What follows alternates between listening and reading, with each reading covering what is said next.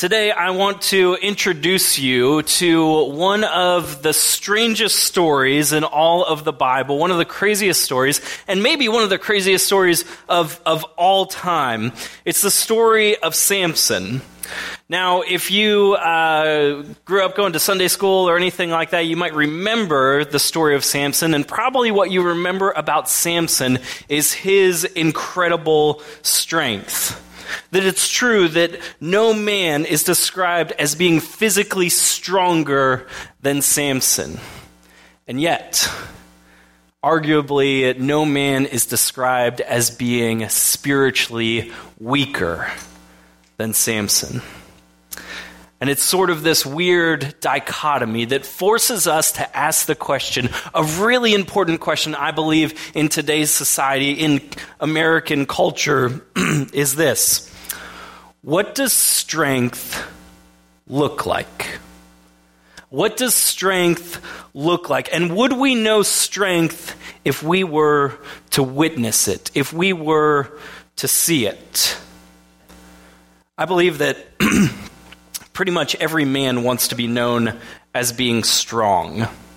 I might be speaking for all the men in here, but I think at least at some point in our life, every man wants to be known as being physically strong. From the time that we're little boys, that we run around the house with our shirt off, flexing our muscles, saying, "Hey, look at this, feel this," and it's just a pebble on top of a bony little stick, and your mom's like, "Oh, it's so strong, yeah."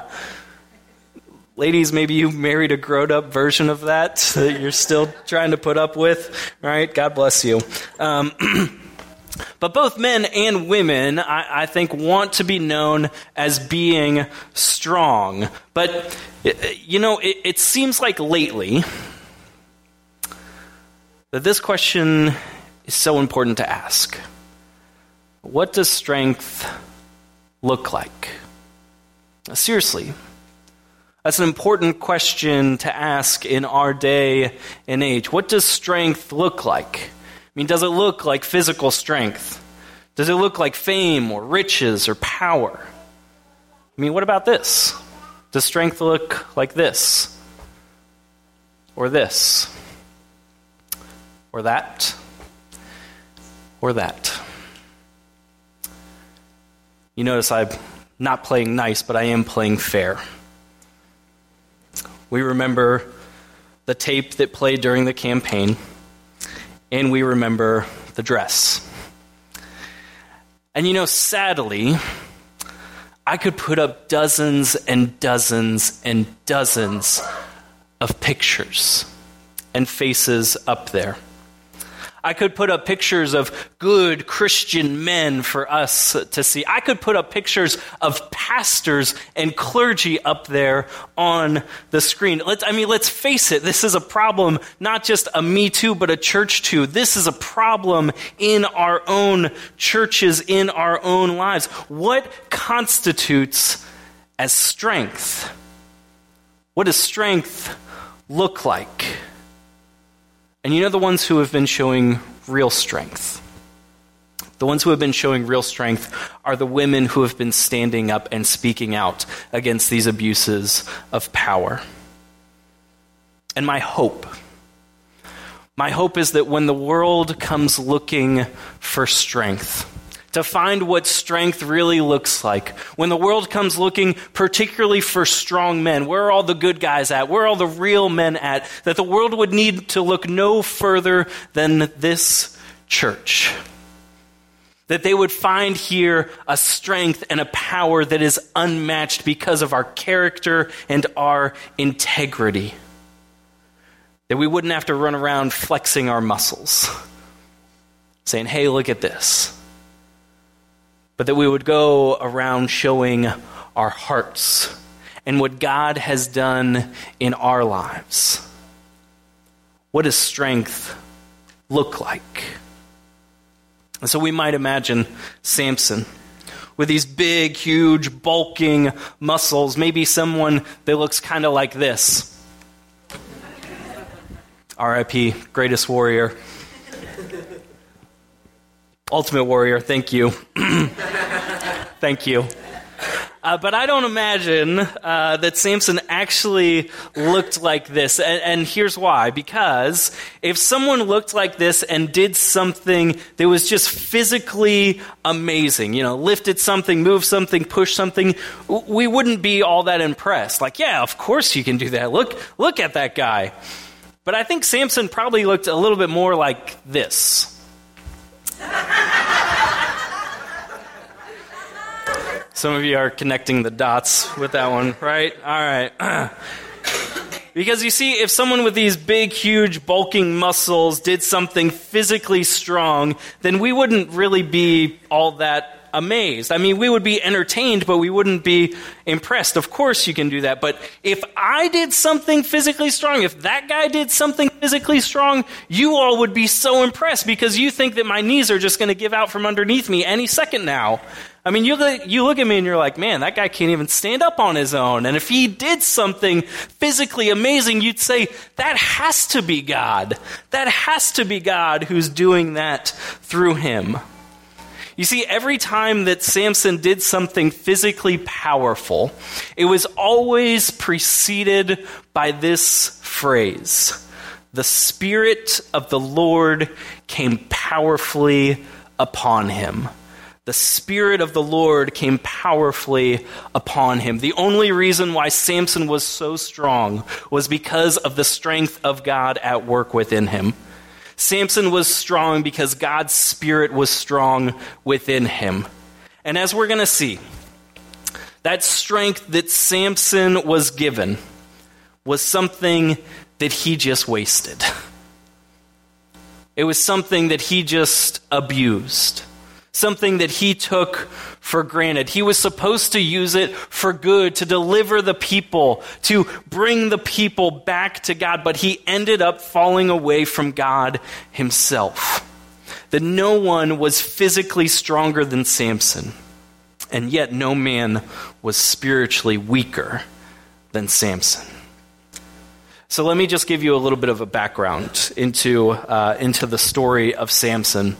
The story of Samson is found in the Old Testament book of Judges. And the book of Judges marks a time in Israel's history between Joshua, when the Israelites are led into the promised land. So a time between Joshua and King David, the first king of Israel. It was about a 330-year period of time where Israel had no king. They had no central government. Instead, God was supposed to be the king of Israel at this time, when Israel was really more like a commonwealth. There was 12 distinct tribes, and they shared a common ancestry, they shared a common religion, but beyond that, nothing really bound them together. Each tribe kind of did whatever it was that they wanted. And so God, as king, would raise up these judges from among the people from time to time in order to keep God's law, administer God's law, and show the people the way into God's path. And Samson was the last judge of Israel. And so here's how that system all went. That during that 330-year reign of the judges, it went like this. Israel served the Lord. Israel falls into sin and idolatry. Israel is enslaved. Israel cries out to God. God raises up a judge. Israel is delivered. Israel serves the Lord. Israel falls into sin and idolatry. Israel is enslaved. On and on and on it went. There was devotion, disobedience, disaster. Something bad happened, and then deliverance, devotion, disobedience, disaster, deliverance, devotion, disobedience, disaster, deliverance, and on and on and on it went. And now here's why the book of Judges is such a great book. The book of Judges is such a great book because it's our book. It's our story. You see, they didn't like God's law because the same reason why we don't like laws. The same reason why we don't like God's law. We don't like being told what to do. So they kept going through the same cycle: devotion, disobedience, disaster, deliverance. Devotion, disobedience, disaster, deliverance. And every time they kept saying, God, I'm never going to do that again. I'm not going to do it again. I'm never going to. And then they did the same thing that they said that they were never going to do again. Does that sound familiar? Does it? I mean, we've all disobeyed before, right?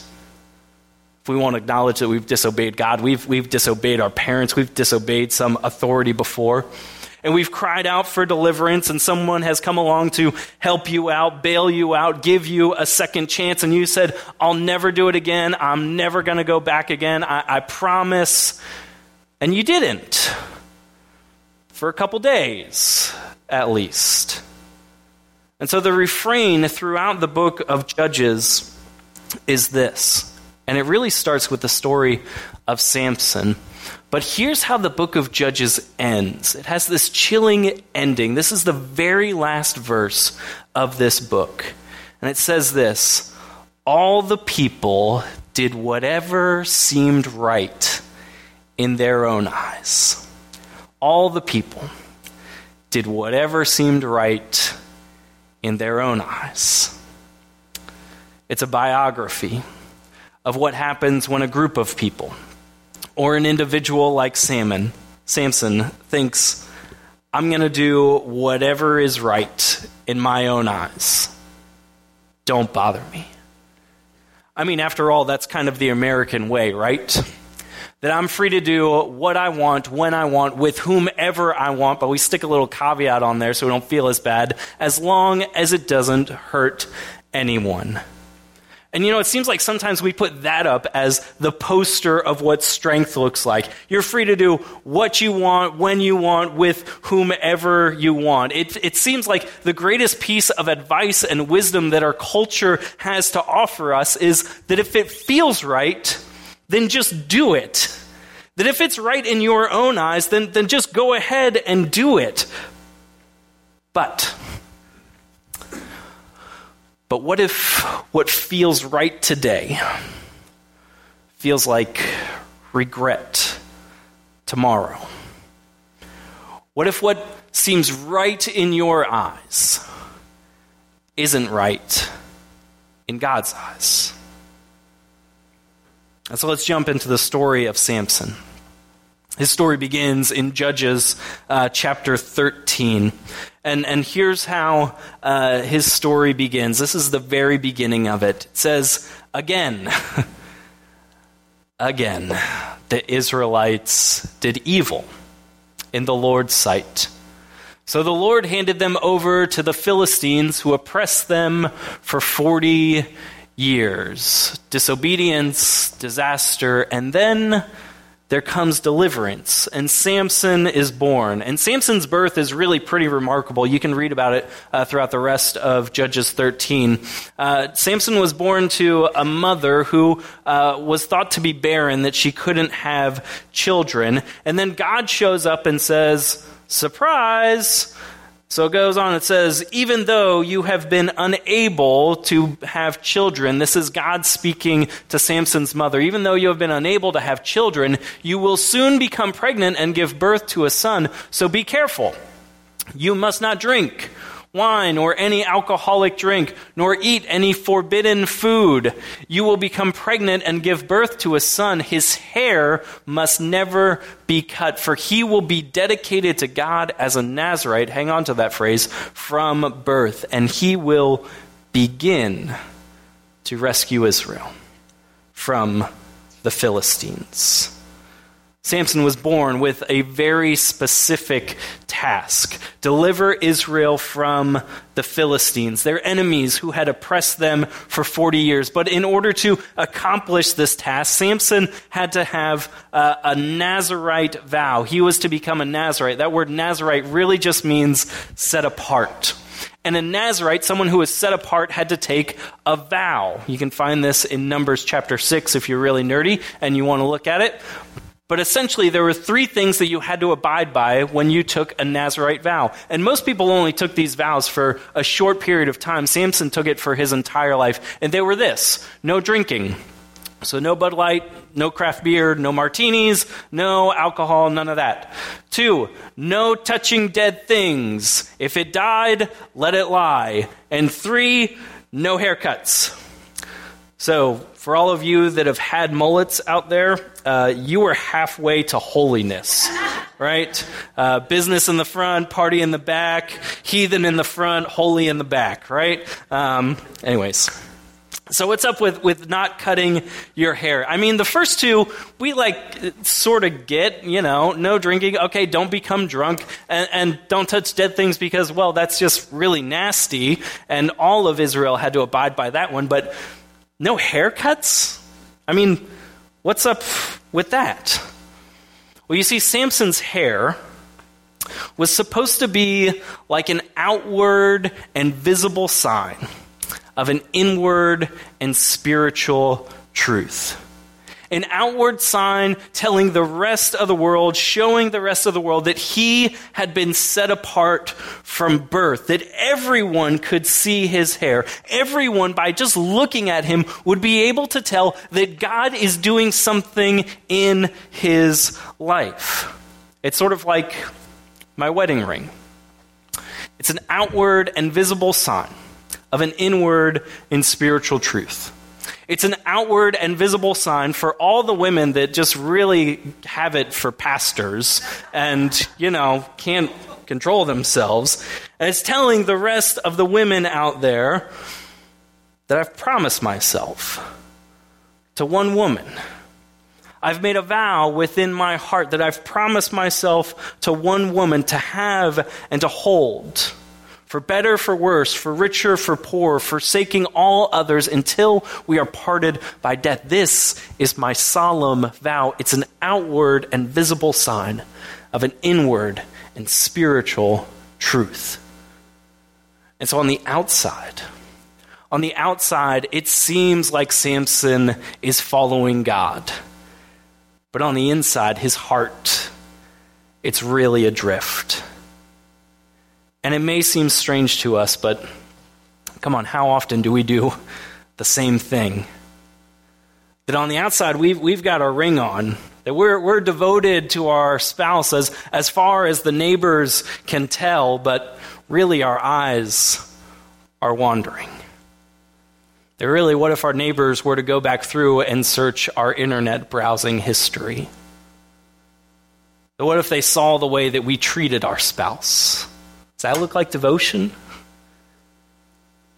Or what about us on Sunday mornings? We appear to be good church-going folk. We're here, after all, on a Sunday morning when we could be doing something else, but they don't see the way that we treat our family or our coworkers, or the way that we treat and neglect the poor and the marginalized. And we all know the word for this. It's the world's favorite word to throw on us church people. It's the word hypocrite. Hypocrite. Someone who puts on a false appearance of virtue or religion. Someone who acts in contradiction to his or her beliefs and morals. But if we're honest, we're all that. We're all hypocrites. And that's the book of Judges. They disobeyed God when God said, don't do it, don't do it, don't do it, don't do it, don't do it. And they did it anyways. And all along the way, they thought, I don't need God. I can do what I want, when I want, with whomever I want. And then when their world fell apart, they came back to God to bail them out and said, God, we need you. Turns out we were wrong. Hypocrites. And yet how often is that our story? That if I can just keep it together on the outside, then I'll be good. But what happens when the world outside of you crumbles? What happens when the mask is ripped off? What happens when what you thought was right in your own eyes turns out not to be right in God's eyes? That on the outside it seems like Samson was following God with his long hair, but really his heart was a mess, a hypocrite. And so let me just spoil the end of the story for you. Samson gets a haircut, and it's a big deal. And suddenly he loses all of his strength because his hair is cut. But really, as we're going to see throughout the story as it goes on, really what led Samson to lose his God-given strength was not the loss of his hair, but it was the loss of his self-control. Samson was an incredibly strong man with an incredibly weak will. He was an incredibly strong man with an incredibly weak self-control. He compromised time and time again. He stepped his foot over the line just a little bit, time and time again, and it was a steady march into self-destruction. You ever met someone who appeared strong on the outside? A strong business person, a strong personality, strong physically. They seem to be strong in so many ways, and yet they're weak in self-control. They may seem to be so strong in their business, in their profession, but they can't control their anger with their own family. Or someone who seems to be so strong out there in the community, but they can't control themselves to one woman or one man. And I think what happens is we've seen it. Maybe we've lived it. What happens is that there's an attitude problem. And so let me just give you three attitudes that I think make a strong person fall into weakness. And over the next few weeks, we're going to look in depth at all of these in the story of Samson, but here they are. And so the first attitude is this: I want it. Lust. That'll make a strong person weak. I want it. Lust. That when you're willing to neglect every step of logic in pursuit of what you desire. So let me take you to Samson's first misstep, his first point of weakness. This is the beginning of Judges 14. It says, one day when Samson was in Timnah, now he's not supposed to be there, that's enemy territory, one of the Philistine women caught his eye. When he returned home, he told his father and mother, a young Philistine woman in Timnah caught my eye. I want to marry her. Get her for me. I want her. Go get her for me. Now that's not the dumbest line of a lustful man. I don't know what is. I want her. Get her for me. His father and mother objected. Isn't there even one woman in our tribe or among all the Israelites whom you could marry, they asked. Why must you go to the pagan Philistines to find a wife? Can't you just marry one of these nice Israelite girls? Can't you just marry one of your cousins? Wouldn't that make your mother so happy? Samson says, I don't care. I want it. I want her. Go get her for me. Samson told his father, get her for me. She looks good to me. She is right in my eye. I don't care what you say, what God says. She is right in my eyes.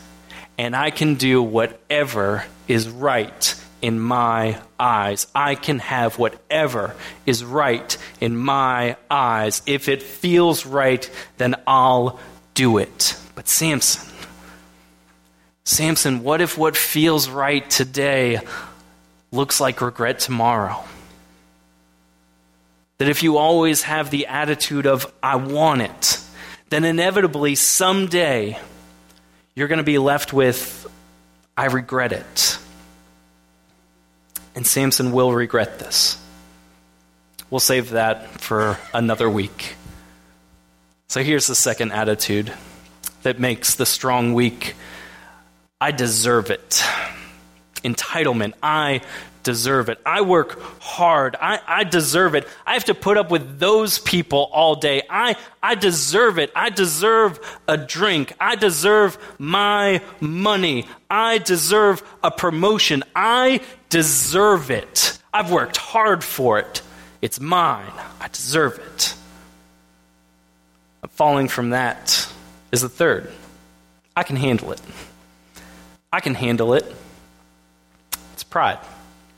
Proverbs 16:18 says, pride goes before destruction, a haughty spirit before a fall.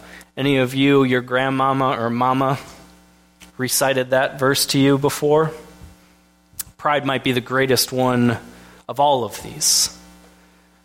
You see, Samson always thought that he could handle it, whatever it was. But everything that he thought he could handle ended up handling him. He fell to pride time and time again. And so let me ask you, just real honest this morning. Looking at that list, which one do you struggle with the most? And be honest with yourself and just name it for yourself. And if you're having a hard time trying to identify which one it is, let me help you out. It's probably going to be the one that you have the hardest time saying out loud. It's going to be the one that you have the hardest time admitting to yourself, confessing to God. And so let me give you 3 attitudes to combat this. 3 attitudes that actually make the supposedly weak strong. The first attitude is this. It's, I need. And ultimately, I believe it's, I need God. And that's honesty. When we get to a point where we can say, you know what? Turns out I'm not as strong as I thought I was. That I need. I don't have all that I need, and so I need something outside of myself. I need God. A second one is this. Instead of I deserve it, it's really I deserve nothing. And that's humility. Because what we believe as Christians is that everything that we have is a gift from God, first given to us. That even our very lives and our very own existence is a gift from God. We don't deserve it. And by the way, Scripture is very clear about what we do deserve. Romans 6:23 says this. It says, for the wages of sin is death. That the price tag on all the times that we've messed up and messed around, for the price for all the times that we've disobeyed God and tried to shut God out of our lives, the price for that, of what we really deserve, is death. Separated from God forever. But the gift of God is eternal life in Jesus Christ our Lord. But what God gives us is mercy. God doesn't give us what we deserve. It's a gift. It's called grace. Grace is something that we cannot deserve. It's something that we can't earn because Jesus paid the price for us when he gave his life up on the cross. He came to give us newness of life and second chances. We don't deserve it. Have a humble spirit. And then the last one that falls from the other two is this, that acknowledging that I can fall. That I've been there. I know how vulnerable I can be, because here's the truth. We all can fall. We all can fall into sin. We all could have had our picture shown up there at the beginning of this whole thing.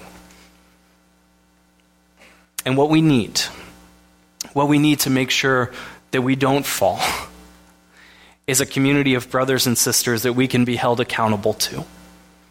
It's people who can speak truth into our lives with love. It's people that we can be vulnerable enough to share our deepest struggles with. And let me also tell you, this might just be my own thinking. But I think that these three attitudes are what the world is longing for. They're what the world is longing for. And the people who will end up changing the world are not the ones who seem so physically strong. They might be.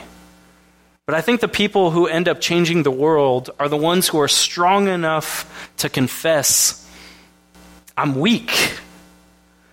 I'm weak. That the strongest person in the world is not the one with the most power, but the strongest person in the world is the one that has the most restraint, the one that has the most self-control. That's what real strength looks like. And so as we begin this journey into Samson's life, I want to give us a moment to just be vulnerable and honest before God and say, God, I need you.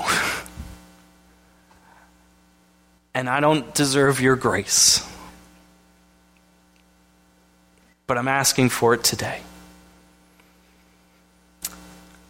And if today is the first time, or maybe the first time in a long time that you've decided to change your attitude, and say to God, God, I need you.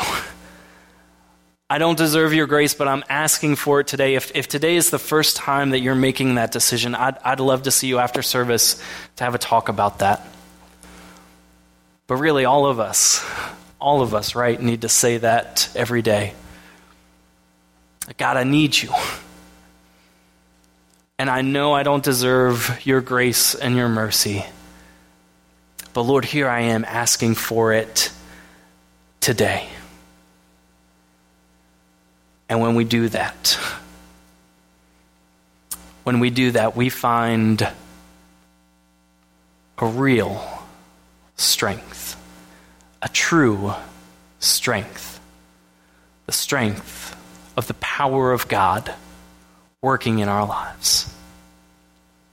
Let's pray. God, help us. Help us. Help us to stop relying on ourselves. Lord, help us to stop relying on our own strength. And give us the courage and the strength of you, Lord Christ, that we may rely on you as we submit our lives over to you. God, we pray for your strength to live within us and to fill us up.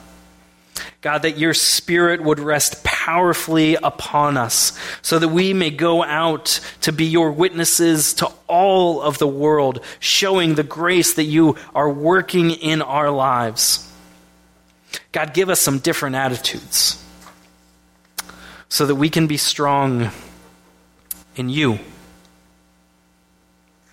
Lord, that you would make us the people who you created us to be. Pray this in Jesus' name. Amen.